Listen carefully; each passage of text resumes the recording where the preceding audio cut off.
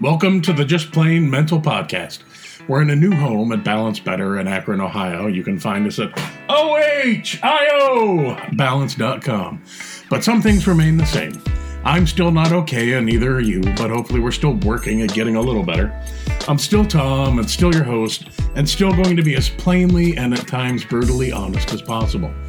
To that end, we'll use all kinds of words, even nasty ones, when they best fit the topic at hand.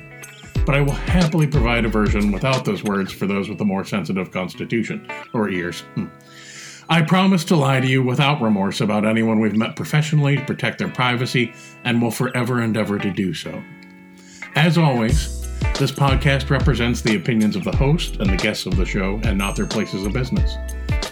The content here should not be taken as professional advice. It's here for your information. People are entirely too complex and unique, so you must consult a live healthcare professional for any questions that may arise. We make every effort to ensure that the information we are sharing is accurate, and to that end, we welcome any comments, suggestions, or correction of errors. There will be errors. Thanks for joining us. Hope you hear something worth your time, meaning it actually serves some purpose in your life. So let's see what happens. I've had to edit all our episodes with the recent changes in life, and I don't want to use other people's voices without their permission. There were some episodes historically that I considered just deleting, but there were some topics covered in those that folks have really specifically told me had been helpful for them in a lot of different circumstances. So I'm stupid grateful to the folks who had the original discussions with me. Wish I could let you keep hearing their voices and wisdom, but it ain't up to me. Really stinks because their specific takes were cool. Regardless, the ideas that they thought were worth sharing still are. And I'm going to replace them with the following short and sweet summation of the concepts. So while I know you will miss much more varied and fun voices than mine, for now you're stuck with me. Just focus on the ideas and hopefully it'll be a little less disappointing. So, shame and guilt were defined as uncomfortable emotions, and that these two feelings often show up when we feel we are doing, have done, will do something wrong, something against our values. But hey, great. Shouldn't we feel terrible for doing something wrong? Sure. But the reason this topic became an episode was centered around the fact that sometimes we carry these feelings long after they have served their purpose. And this can lead to all kinds of less than helpful in life. I was really pleased to be talking about this.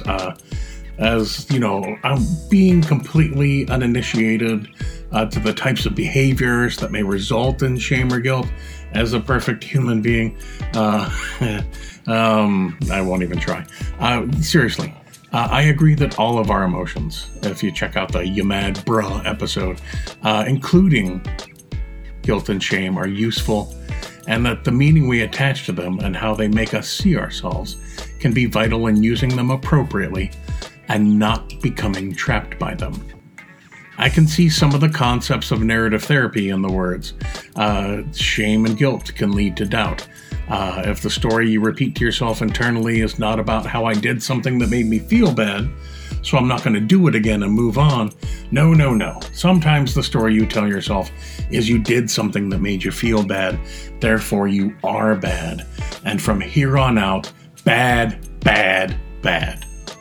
Very different paths.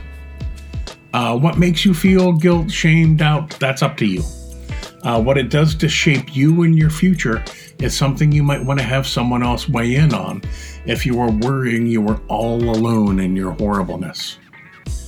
This is also one of those things that people tend to try to hide and keep private, and those are the kinds of things that tend to continue to grow in people's heads until they begin to doubt who they are and who they could be. I remember during this conversation, I was struck by the idea that as a counselor, my job is sort of kind of like Bruce Willis, who I bear a striking resemblance to. But in a movie where he's a hostage negotiator and someone is holding themselves hostage over something they've already adjusted for. or remedied. And maybe some other part of our gig is to allow people to see their situation from a different perspective and to get out with the best possible outcome. I always liked Viktor Frankl's words, if you're going to suffer, don't suffer for nothing. If you're going to feel shame, if you're going to feel guilt, if you're going to feel doubt, let it change who you are into someone who needs to feel it or has reason to feel it less. If you can find a place to be genuine and authentic, that's where the healing can begin. And while sometimes some of our actions may not appear pretty or acceptable to us or others, the key seems to be, if we own it, we can say, no, it wasn't pretty. No, it didn't feel good. And it may have caused me to feel shame or guilt. It doesn't matter. Because of those feelings, I don't want to keep living like this. And I do not want to keep feeling like this. And I do not want to keep holding on to this. And I'm going to do something different. That may end up being one of the best choices you will ever make in life. You can then say, I've used the emotion for its purpose, and now I'm different. Now I'm better. It certainly beats learning to enjoy, or at least be comfortable feeling like and thinking like myself is a huge pile of shit. On a side note, if someone in your life is a habitual shame purveyor and is always trying to build themselves up by putting you and possibly everyone else in the world down, that's not what shame is for. Unless we're talking about some professionals like clergy, lawyers, etc. Maybe they're doing that for a reason. I don't know. Not all of them for sure, but hopefully some. Regardless, in my humble opinion, habitual shame purveyors, fuck them. Past that nastiness, I feel comfortable saying this on behalf of the counselor I had this original conversation with.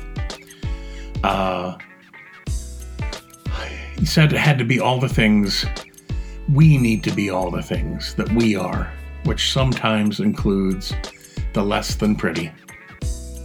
And it allows us to take it, to put it somewhere in the open where we can look at what it really is, turn it around and study it, and decide what to do about it, and then fucking move on. She would have said it much sweeter, and would have sounded way better doing it. But that's my version, and that's what I got. Well, that was fun. There's really nothing else to say but thanks. I know how valuable your time is, and absolutely appreciate your sharing some with us here. Check us out at ohiobalance.com, and remember, if your day or your month, or at this point, the entire decade is going to be mental, it might be worth keeping it just plain mental. Thanks again. Bye.